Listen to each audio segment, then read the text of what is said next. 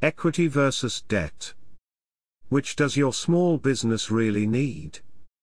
Lots of businesses want to raise funds, very few are actually successful. This is because the job of fundraising is poorly understood. And to make matters worse, raising funds is more of an art than a science. Before you start on the fundraising journey, the most important step is to identify whether you need equity or debt, or a combination. So, let us explain what is meant by equity. Equity is a capital contribution or investment made into a business. The investor will become a shareholder of the business. It usually entitles to the owner to a share of profits, and if a dividend is paid by the company, it entitles the owner to their share of the dividend. Companies usually have a fixed amount of share capital, which is divided into units, i.e. shares. The number of shares in a company is established at its incorporation, and can be changed to suit the company's situation. It can be increased very easily following the requirements of the memorandum, and articles of association which will specify the procedure required.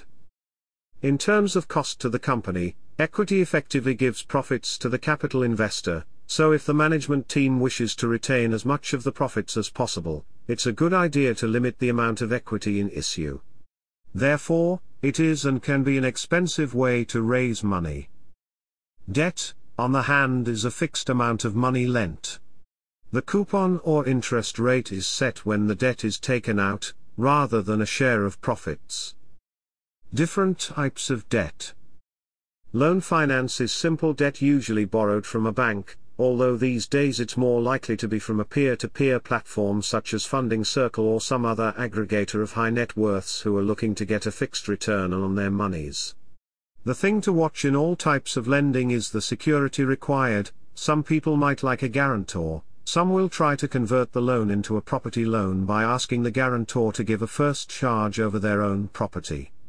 This, in my view, is completely over the top and gives away the institution's lack of understanding or ability to appraise a business loan, and should therefore be avoided.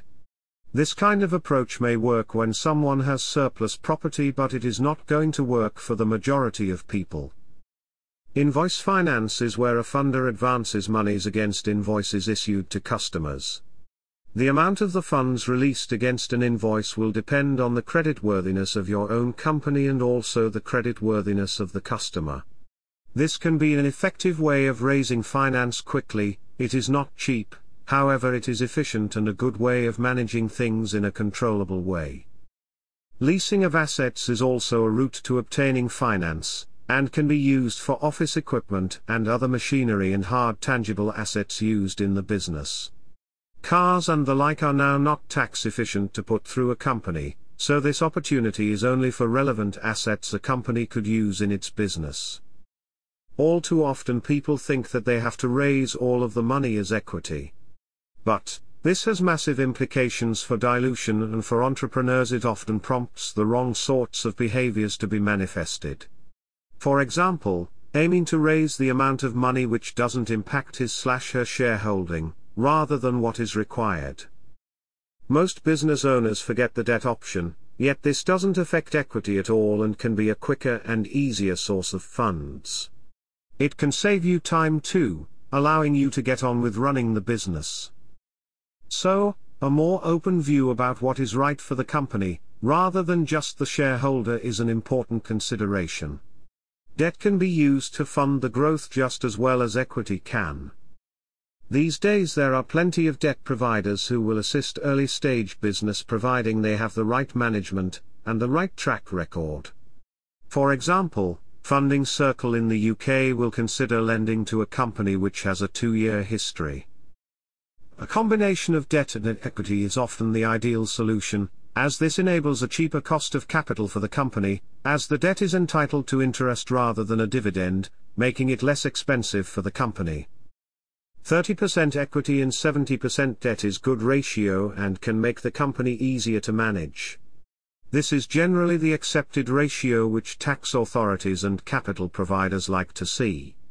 This usually makes the company more likely to attract further equity investment, as the potential shareholders can see that the management has understood that debt needs to be part of the company's financing strategy. Finally, it's important to remember that raising funds is a combination of a sales project and a numbers game. You're going to have sell the business to a lot of potential funders before you find the perfect match. Brought to you by Audio Harvest.